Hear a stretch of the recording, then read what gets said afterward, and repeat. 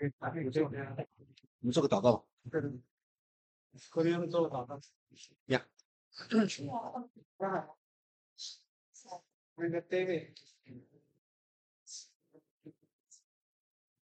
David, let's pray. Yes.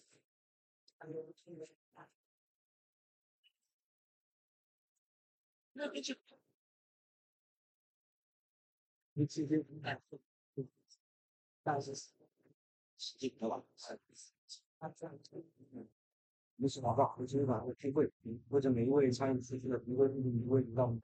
使我们一起的让我们这是 David 让我们非常有在一起，我们信息好。那现在感觉到自己各位来跟着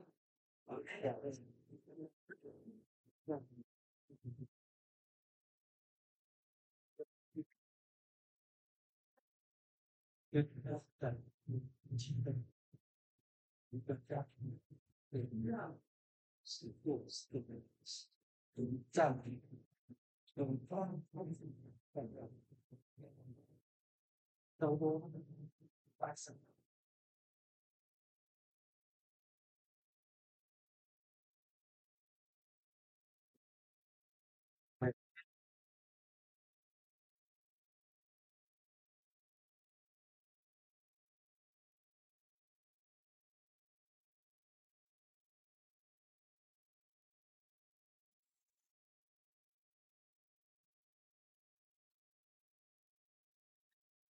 章10到12节，我们请弟兄姊妹一起打开我们手中的圣经，在马太福音的第5章10到12节。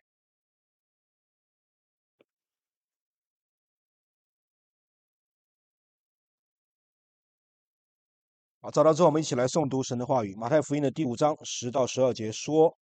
为义受逼迫的人有福了，因为天国是他们的。人若因我辱骂你们，逼迫你们，捏造各样坏话毁谤你们，你们就有福了。应当欢喜快乐，因为你们在天上的赏赐是大的。在你们以前的先知，人也是这样逼迫他们。”好，这个8福的最后一福有一个很大的特点，跟前面7个福有什么不一样？有没有知道的弟兄姊妹？你觉得哪一个不一样？有哪一点不一样？好，不要长啊，这样说不要长。再具体一点，就是其他的7个福没有解释，就耶稣没有具体的解释，只有第8福耶稣有具体的解释。8福当中，我想你跟我或许最不常想到的福分，就是为义受逼迫的福分，我们会时常忽略的。可能你在想到8福的时候，你突然会想，哎，为什么8福当中居然会有为义受逼迫的福？你可能会常常没有那么留意，跟其他的几个福分来比的话，那么稍微再讲的严肃一点，就是如果在这个8福当中，8个福分里面有哪一个福分是我不太想要的，那么大概就是为义受逼迫。其实我们真实的去审视我们的内心的话，你会发现，耶稣在登山宝训的开始的这8福里面所讲的每一个福分，其实都不是我们很想要的。没有哪一个属灵的福分是我们这些蒙恩的罪人真的内心想要的。其实我宁可骄傲，我也不想要虚心；我宁可要开心，我也不要为罪哀痛；我宁可要放肆，就是我想怎么样就怎么样，我也不想要温柔。我宁愿追求这个世界，我也不想要去饥渴慕义；我宁愿单顾自己，我也不想要怜恤他人。我宁可随心所欲，按照自己肉体和内心所喜好的去行，也不想要倾心。我甚至宁愿我想说什么就说什么，不计后果。我也不想要使人和睦。最后，其实你跟我可能也宁愿过一个安逸祥和的生活，也不想要为义受逼迫。我不知道这是不是你内心的写照，起码这是我自己内心真实的写照。但是弟兄姊妹，感恩的是，神所赐给我们的福，不是按照我们的喜好赐下来的，或者说，神所赐的这8福，并不是你跟我自己可以选择的。因为我确信一件事情，就是你跟我所相信的这一位伟大、全能又全知，而且是全善的神，他所赐下的福都是他所认定的，对你跟我有益的，而不是我们按照自我的本相的喜好去选择的。这个是我们的确据，这个是我们的盼望，也是你跟我今天在学习八福的时候一个很大的安慰，就是我们确信八福是神爱我们的神赐给我们的。所以神跟我们是有关系的，他是全能全知又全善的，他什么都知道，他知道什么是对我们有益的，他知道什么是对我们有好处的，他因着爱我们的缘故，所以他赐给我们。所以千万不要误以为，弟兄姊妹，千万不要误以为八福是我们可以凭着自己的喜好选择性去获取的啊！我比较需要，我比较喜欢，然后我就要；我不喜欢，我就不要。但是对不起，八福是一个 package， 你跟我要么就全要，要么就一个都没有。八福是一个捆绑式的祝福，就是你跟我不可以说我只选择其中几个我喜欢的，我觉得好的，我觉得有道理的，甚至我觉得对的，另外几个我不要。因为如果我们讲八福是神国的守则，就是那些能够进入到神的国度里面的人的侧写，是那些神国里面的人应该有的属灵的品格，那么它就不是可供你我选择的商品，不是你可以跟我好像今天去到 Costco 也好，去到什么沃尔玛也好，我看见我喜欢的东西我可以选的，不是。八福也并不只是供我们参考的人生的格言或者建议，八福是上帝赐给我们的属灵的福分，是全知全能的神赐给你跟我对我们有益的属灵的福分。所以当我们这样去明白去理解八福的时候，我们就知道八福我们就要么照单全收，毫无保留，把自己交托在神的面前，要么我们就一个也得不到。所以弟兄姊妹，八福的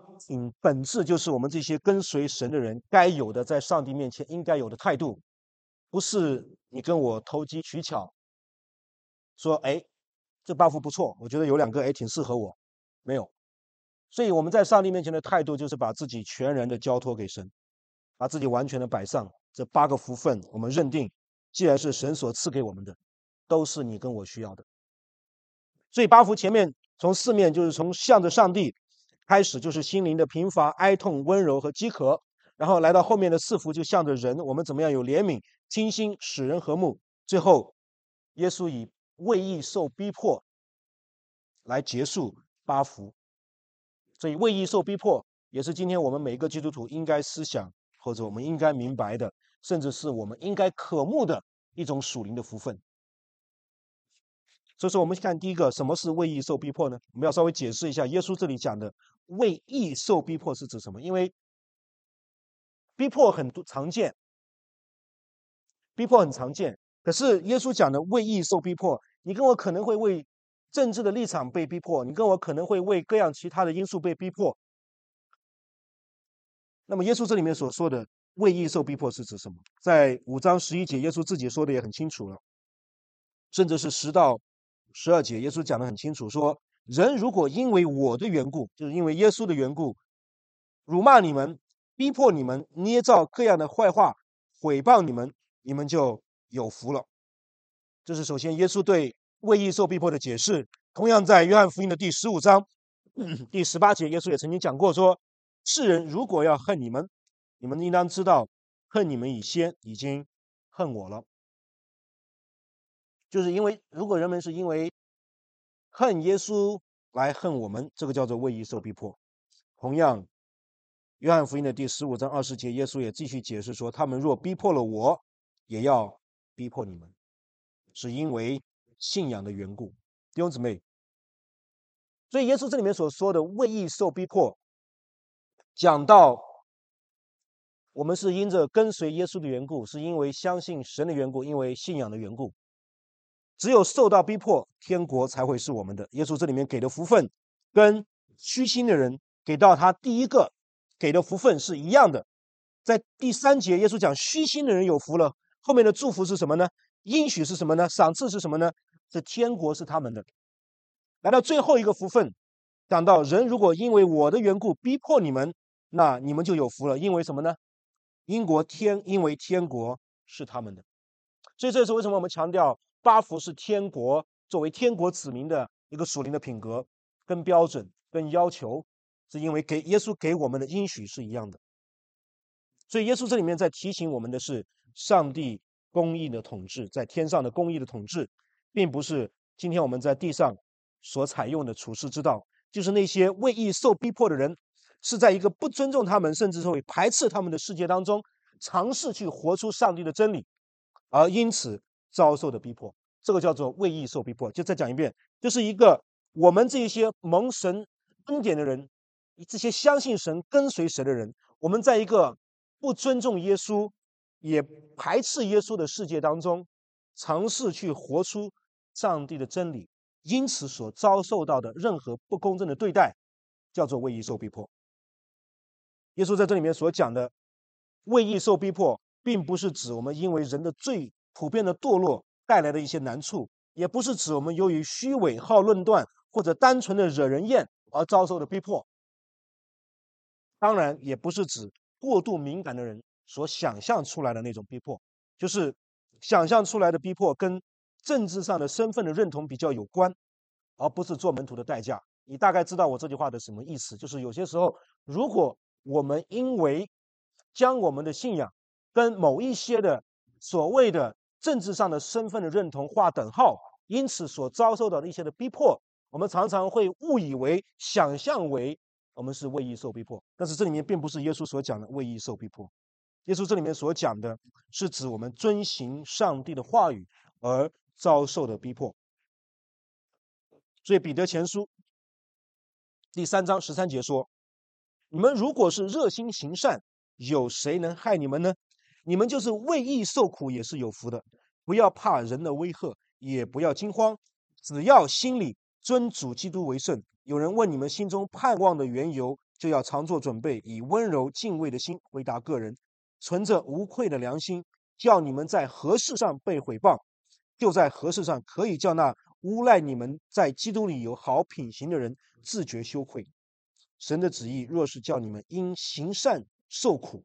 强如因行恶受苦。耶稣这里面，彼得这里面所讲的，我们要有在基督里面的好品行的人自觉羞愧。所以今天我们讲什么叫做为义受逼迫呢？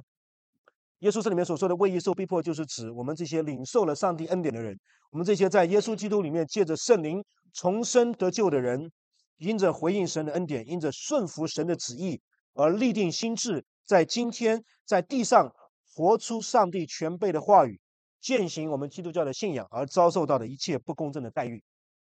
在此之外，你所遭受的任何的逼迫，跟耶稣所说的为义受逼迫可能没有太多的关系。你跟我如果因为我们对人的态度不好，我们比较喜欢攻击或者喜欢挑衅别人的信仰或者价值观等等，而遭受的一些的逼迫，跟耶稣这里面所讲的好像也不太一样。大家明白这个意思？耶稣这里面所讲的，当我们今天在这个地上尝试去活出我们的信仰而遭受到的逼迫，叫做为义受逼迫。首先，这是第一个耶稣讲的为义受逼迫的意思。那么第二个，为义受逼迫是你跟我对每一个基督徒来说都是必要的，对每一个基督徒来说都是必要的，因为为义受逼迫是我们每一个基督徒必须经历的一个成圣的过程，这是你跟我都不可避免的要经历的成圣的过程，是每一个基督徒在我们今天在地上去实践我们的信仰的时候会遭遇的必然的一个结果。这不是我说的，这是耶稣说的。马太福音说，并且你们要为我的名被众人恨恶，唯有忍耐到底的必然得救。马太福音24章第9节，耶稣也说，那时人要把你们陷在患难里，也要杀害你们，你们又要为我的名被万民恨恶。弟兄姊妹，可能在读到这2节经文的时候，你或许会问，这些经文好像很遥远，我好像没有读过，或者好像没有听过，为什么跟随耶稣的人要被众人恨恶呢？为什么耶稣给我们的应许、提醒、警戒会讲到我们会被因为他的名被众人恨恶？你说好像我在美国来美国信耶稣已经很多年，好像没有感受到别人因为我信耶稣来恨我。在我们的信仰当中，逼迫其实从来离我们都不遥远，哪怕是在今天2023年，逼迫依然存在，而且十分严重。这不单单只是这个世界的政治的状况，不单只是因为各样政治的原因，更重要的是因为耶稣在前面这2节经文所讲的这个背后属灵的要素，以至于今天我们看见在我们所生活的世界依然充斥着各样的逼迫。有一个机构叫做 Open Doors， 就是敞开的门，是一间专门致力于帮助全球被迫害的教会的这样一个福音的机构。他们在今年年初发布了一份叫做2022的守望者的名单，就是 Watch List， 就是专门关注到在全球遭受逼迫的基督教信仰遭受逼迫的状况。据他们发布的数据统计，在2022年，就是去年，大概有超过5600个基督徒因为信仰的缘故被杀害，有2100座教堂被攻击或者被关闭，大概有124000名基督徒因为信仰而被迫离开他们的家园，最后将近有15000名的基督徒成为难民。如果你去到他们的网站，你大概会看到一些的 map， 就是整个世界基督教信仰被逼迫的状况。如果你看到红色的，就是最严重的地区；如果你看到橙色的，就是 orange 的地区，是相对比较严重的地区。那如果你看不是很出来，那么最后他会给你一个前面排名第1的遭受逼迫最严重的地区在 North Korea， 在北韩，紧接着在索马里、也门，很多国家可能你没有听过的，大多是在非洲，在亚洲。那么当然在中国排在全世界基督教信仰逼迫最严重的国家的第16位，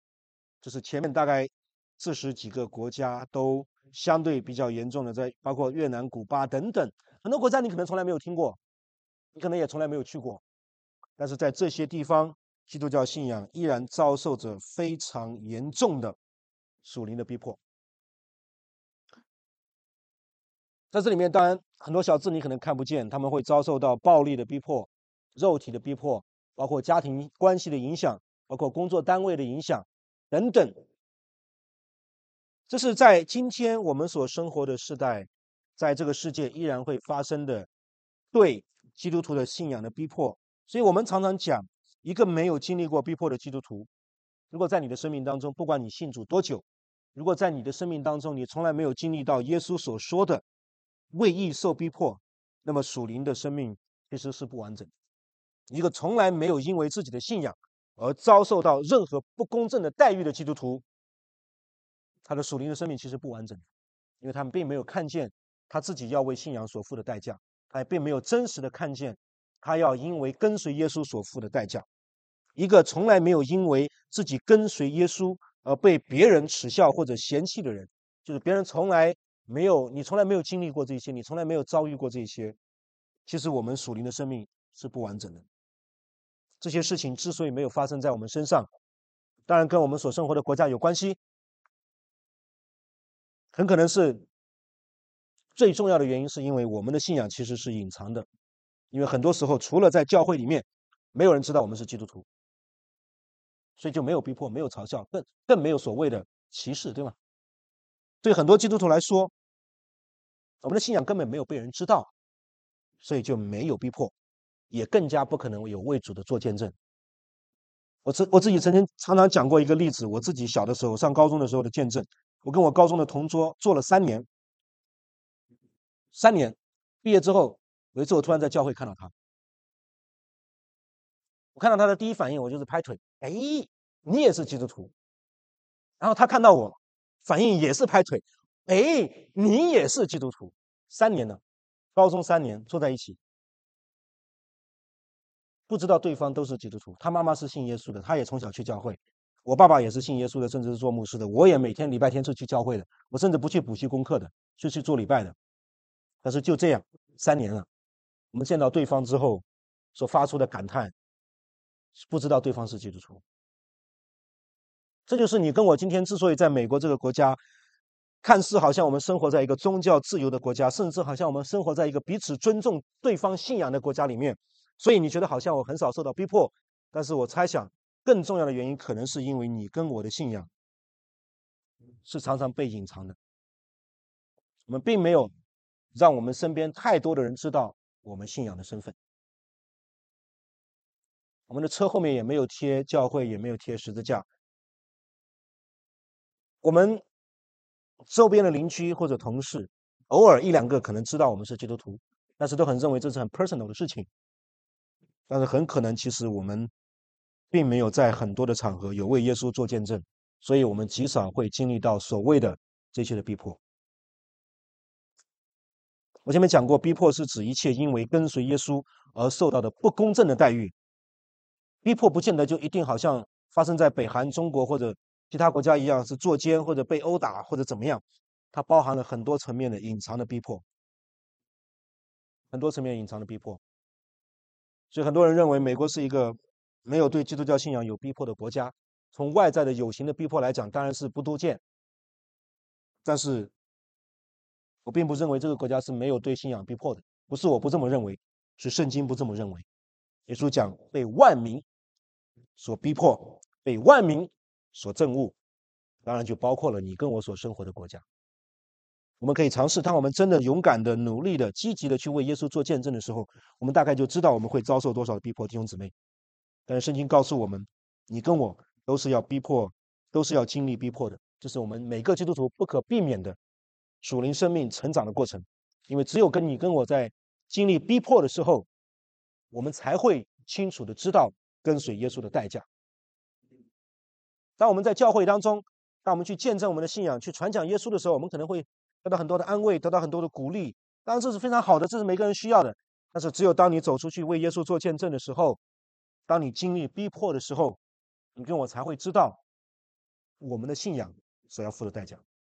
这是我们每个人要经历的。所以千万不要为自己没有遭遇逼迫而感到庆幸，弟兄姊妹，千万不要庆幸啊，我真好，生活在美国没有逼迫。我盼望你跟我其实有一颗渴慕遭遇逼迫的心，并不是你跟我要去刻意的寻找，去跟别人挑起所谓的逼迫，而是你跟我的内心有一种渴慕，就是我渴慕经历耶稣所经历的，我渴慕自己可以经历古代的先知所经历的。所以这是第二个，你跟我需要，每个人需要经历逼迫，我们的生命才可以完整。第三个，我也盼望弟兄姊妹，当我们确实不在我们所看见的所谓的这些暴力也好，这些作奸也好，经历了逼迫的时候，我们千万不要忘记那些在逼迫当中的人。我们千万不要误以为，天真的以为这个世界已经没有逼迫，不是的，不是的。为义受逼迫，意味着你跟我不能孤立那些处在逼迫当中的弟兄姊妹，就是那些与我们一起奔走天路的圣徒。虽然我们不认识彼此，虽然我们没有见过他们，但是我们需要彼此的扶持，特别是为着那些在各样的逼迫当中的弟兄姊妹，我们要用更多的精力、时间、祷告和各样的资源去支持他们。你跟我真的不能好像看到其他的新闻事件一样，去关注基督徒被逼迫的新闻。你跟我可能会看到很多的 CNN 的 break news， 什么 Fox 的 break news， 我们不能好像看平常的新闻一样去关注这些的事件。所以刚才我提到那个机构叫做 Open Doors 研究部的主任叫 Franz Vroman， 他曾经讲过这样一句话，他说对教会最大的威胁，他指的是在那些被逼迫的地区，不是政府外部的行动，而是来自教会内部。他说哥林多前书12章教导我们，任何基督徒都不应该独自受苦。基督教最大的威胁，他说是迫害所带来的孤立感。当孤立感不断的持续下去的时候，可能会让人失去盼望。意思就是政府的这些外部的行为可能会带来逼迫，但是我们这些一起同盟天召的基督徒所带给这些在逼迫当中的弟兄姊妹的这种的孤立感，常常是更加严重的。比起外在的逼迫，这种孤立其实是更加能够摧毁一个人的信仰，会让他们感到失去盼望。所以我盼望弟兄姊妹，你跟我今天无论如何，要为他们做一些什么，与他们在一起，让他们在逼迫当中不会感到孤单，不会感到自己被孤立。因为常常摧毁那些被逼迫的基督徒的，许多时候不是他们所经历的苦难或者逼迫，而是其他基督徒的漠不甘心和冷漠。所以我们需要被这些在逼迫当中依然坚守信仰的基督徒的激励，我们需要被他们推动。当他们知道他们所受的苦也能够成为其他地区的基督徒的祝福的时候，他们才会知道他们其实不是白白受苦。当然他们的苦是为基督受的，但是当他们知道他们所受的苦难也成为许多其他地方的基督徒的激励和安慰的时候，他们自己会因此怎么样？会得安慰。我想你跟我与他们同在的方式，很多时候是透过理解他们的处境，了解他们的遭遇，才会真正的对他们有真实的这种属灵上的连接。如果你跟我都不知道具体他们遭遇了什么事情，我们都不知道具体他们经历了什么事情，其实你跟我很难真实的跟他们有属灵上的连接。特别是当我们每个礼拜天可以自由的敬拜，但是我们的敬拜好像依然死气沉沉的时候，你跟我需要知道，在很多被逼迫的地区的教会基督徒，当他们想要大声的歌唱的时候，他们其实不敢，因为他们会怕被邻居举报。当我们每个礼拜天有些教会甚至要考虑要不要请警察来保护我们的时候，特别是当前段时间我知道洛杉矶的教堂发生枪击案的时候，我们教会也在问要不要请警察来保护我们。你要知道，许多被逼迫的教会和基督徒，他们最怕的就是警察，因为这些警察不是要来保护他们的。当我们可以自由地读到上帝的话语的时候，当我们生活在一个属灵资源最丰富的国家的时候，但是我们的圣经常常是落满灰尘的。我们需要想到，许多被逼迫的教会和基督徒，他们是需要躲藏起来才能读到上帝的话的。我记得我小的时候，大概6、7岁，我们住在农村，有一个美国人白人老太太要到我们农村的教会去讲道。我6、7岁依然记得，那我父亲就找了一辆车去接他，夜里面把他接到我们农村的教会，然后聚了一夜的会。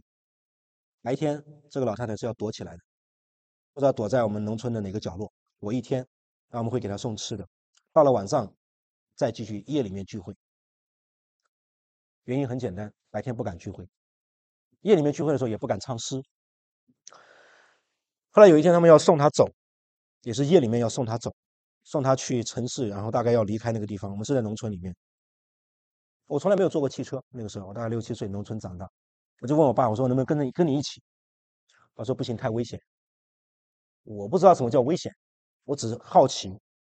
我说你带上我吧，说不行。我爸很生气，很明确的告诉我不可以。我聪明了，我6岁的时候很聪明的，6、7岁，我躲在那个车子的座位底下，躲了3个小时，他们已经开得很远了，我再出来，他已经没办法，因为我知道3个小时他大概不会再送我回去了。如果半个小时就出来，他肯定就把我送回去。可是3个小时之后已经快到目的地了，不可能送我回去了。我依然记得时候，我父亲那时候很伤心、很难过、很生气，因为他知道这个路很危险，不是不愿意带我，你明白？那个年代，你家里有一个白人老太太是从美国来的，是很危险的事情，不亚于在抗日战争时期你家里躲着八路军的，看电视你就知道，大概躲着特务的感觉。那是我印象很深刻的时候。所以弟兄姊妹，我盼望你跟我知道 ，There's nothing wrong what we have here， 不要误以为，不要错误，不要为自己现在有的感到羞愧，好像我们 I don't want to shame you。No， 上帝给我们这些的资源，这些好的敬拜的场所，给我们这些自由的环境 ，There's nothing wrong。但是也千万不要忘记 ，There's nothing wrong over there。上帝赐给他们的环境，艰难的环境，是上帝给他们的祝福。那么你跟我要想的是，我怎么样不会浪费上帝给我们的这些东西？我怎么样不会浪费上帝给我们的这些宝贵的属灵的资源，以至于不会让我们的圣经落满灰尘，以至于不会让上帝给我们的这些的恩典白白的流掉。就是你跟我怎么样可以在苦难当中与那些被逼迫的弟兄姊妹们同在，纪念那些在各样逼迫当中的人。最后我要跟弟兄姊妹分享为义受逼迫会得到的祝福。这些祝福可能你跟我如果没有经历到为义受逼迫，大概你跟我可能很难享受到的祝福。当然最直接的祝福就是耶稣给我们的应许说天国是他们的。当我们为义受逼迫的时候，当我们怀疑我们所信的这个信仰是否是值得的时候，耶稣很清楚地告诉我们，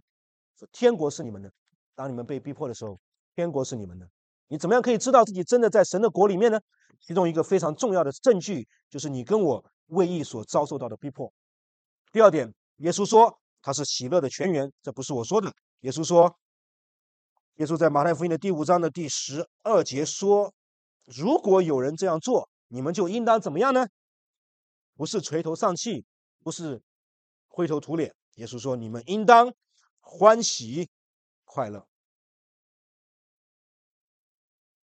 很重要的原因是我们在其中，在逼迫当中，在苦难当中，可以体会到耶稣基督的经历，对他的苦难、他的遭遇、他所经历的所有一切不公正的待遇产生真正的认同。你跟我今天如何能够经历到耶稣在被受审、被钉死十字架的这个过程当中所遭受的一切不公正的待遇呢？说实话，你跟我体会不了。如果你跟我从来没有因为信仰遭受过任何不公正的待遇，那么你跟我就很难有从逼迫而来的喜乐。喜乐的源泉有很多种，我们可以因为很多事情喜乐，但是耶稣却应许我们，遭遇逼迫会让我们有真正的喜乐，因为我们可以跟主一同受苦，这是让我们喜乐的事情。这是我们基督教信仰非常奇妙的，甚至让人不理解的地方，就是你跟我因为可以跟我们的主耶稣基督一同受苦，可以怎么样呢？欢喜快乐，可以欢喜快乐。第三个，这是一个路标，就是当你跟我经历到逼迫的时候，它是一个祝福，就是你跟我引导我们沿着耶稣基督十字架的道路继续的前行，继续带领我们知道 OK， 这是我们该走的路，这是一条对的路，这是一条窄路，这是一条耶稣应许我们的十字架的道路。当你跟我经历逼迫的时候，你就更加明确、更加坚定你跟我的信仰。第四个，它促使我们在没有经历逼迫的时候进行反省。今天当我们谈到为义受逼迫的时候，当然需要反省。所有敬虔度日的人都需要经历逼迫，但是你跟我需要反省，我没有经历逼迫，是不是因为我跟这个世界相处的太过于融洽？跟这个世界的关系并不是耶稣所讲的那个关系，并没有活在耶稣所应许的、耶稣所讲的那个关系里面。相反 ，we got so comfortable with the world. That's why 我们还没有经历到耶稣所说的逼迫。这可能是我们要思想、我们要反省的。第五个最重要的福分，就是因为逼迫证明了我们跟基督的联合。腓立比书3章8到11节说，不但如此，我将万事当作有损的。保罗说，因为我以认识主耶稣基督为至宝，我以为他已经丢弃万事看作粪土，为要得着基督，并且得以在他里面，不是有自己因律法而得的义，乃是有信基督的义，就是因信神而来的义，使我认识基督，晓得他复活的大能。最重要的就是，并且晓得和他一同受苦，效法他的死，或者我也得以从死里复活。逼迫就是前面我们讲的，不单只是认同，更重要的是，逼迫是你跟我今天与基督联合的证据，就是在他的受苦上，在他的被逼迫上与基督有份，我们与他一同受苦，一同受死，最后才能够一起复活。所以讲的严重一点，弟兄姊妹，如果你跟我今天没有跟耶稣基督一同受苦，没有跟耶稣基督一同受死，那么将来你跟我又指望什么跟耶稣基督一同复活？这是你跟我为信仰所要背负的代价。所以保罗讲述了逼迫者如何成为受逼迫者，就他自己过去怎么样逼迫基督徒，最后他成为一个被人逼迫的人，因着耶稣基督的缘故，并且他说，尽管他失去了他过去所珍视的、所看为宝贵的一切的东西，但是他如今得着了基督和因信而有的义。现在他将一切都看作是有损的，看作是对他没有意义的，并且更重要的是，他晓得跟耶稣基督一同受苦。因为如果我们要与基督耶稣的生命有份、有关系，那我们必须怎么样？效法他的死，与耶稣基督一同受苦。所以我想，这是今天你跟我需要思想的非常重要的福分，就是我们与耶稣基督联合的福分，是透过受苦而实现的。所以耶稣说，为义受逼迫的人有福了。受逼迫不是倒霉，不是苦，不是坏事，在我们基督徒的眼中，为义受逼迫是你跟我应当欢喜快乐的事情。从古至今，不只是基督徒弟兄姊妹，许许多多的人都为着他们所坚信的理念，他们所追求的事业，或者他们崇高的理想受过苦，甚至舍弃过生命。我记得很多年前我看过一部电影，这个电影叫做《十月围城》，我不知道弟兄姊妹有没有看过的，是我自己认为在20世纪的前面10年里面，所有华语电影里面应该算是最好的一部吧。我自己个人觉得哈，我不是什么专业影评家，但是我很喜欢的一部电影，人物的刻画非常的深刻，非常的真实，电影的情节也非常的好看。那这个故事讲什么呢？大概讲的就是在1905年的时候，孙中山要革命的时候，他去到香港开会，他要去香港去筹划这个革命的会议，策划很重要的会议。那么当时清政府当然就派了他们的将军去刺杀孙中山。那么故事就讲述了这12个为了保护孙中山的人，怎么样在这个过程当中，从孙中山到香港，到他离开香港这个过程当中，这12个人怎么样一一的为着保护孙中山而死掉的故事。所以这个电影的名字在日本翻译叫做孙文义士团，孙文就是孙中山，这个义士团就是保护他的这些人，这12个人，他们最后为着他们所坚定的，他们所跟随的这个领袖，他们所崇尚的那个关于自由民主的中国，他们献上的生命。所以为着信仰付代价，并不是基督教所特有的，而是每一个宗教所讲的付出的代价是不太一样的，方式是不太一样的。那么作为基督徒，你跟我今天就是要在我们所生活的环境中，为着你跟我的信仰去经历逼迫，在逼迫的过程当中，千万不要忘记神与我们同在，这会成为你跟我喜乐的源泉，这会成为你跟我得祝福的管道。所以我也想要跟在座的所有的孩子们 So all the kids, I want you to know today, when you think about yourself, I just want you to know you're not quite like many of your friends and your classmates. It's not because you're Chinese. It's because you're a Christian. You're the people who believe in God. So I want you to know, don't be ashamed about your faith. And also, don't be shaken by the eyes of others. Pray for yourself and ask God to strengthen you and your faith. And don't be scared to share your faith with your friend. I will pray for you. You will not be afraid because God is with you. Let's pray. 我们一起低头祷告。亲爱的恩主，你应许我们，为义受逼迫的人是有福的。主啊，我们是这一群有福的人，因为我们从你领受了安慰，我们从你那里承受了地土，我们从你那里得到了饱足，我们也从你那里蒙受了连续。我们也因为你的恩典，我们可以看见你。我们也因为主你的怜悯，被称为你的儿子。主，你也应许我们，当我们愿意为义受逼迫的时候，天国是我们的。装备我们每一位弟兄姊妹，坚固我们，在我们所生活的环境中，可以勇敢的为主做美好的见证，并预备自己迎接可能来的逼迫。让我们在各样的逼迫中、辱骂中、嘲笑中、别人的反对当中，让我们可以就有喜乐，让我们可以更加坚定我们的信仰，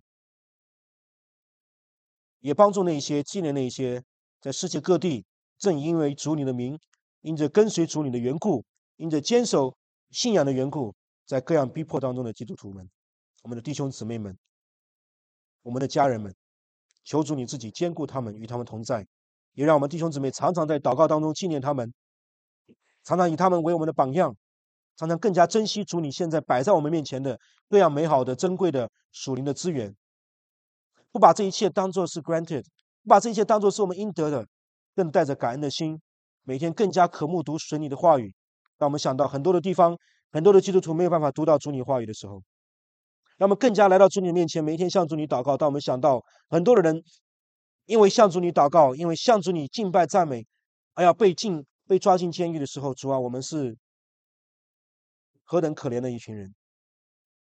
我们常常在主你的恩典面前，在主你赐给我们的这些属灵的资源面前，我们常常没有珍惜。求主你来怜悯，求主你来饶恕我们，更加激励我们过一个更加讨主你喜悦的生活。听我们的祷告，奉耶稣基督的名，阿门。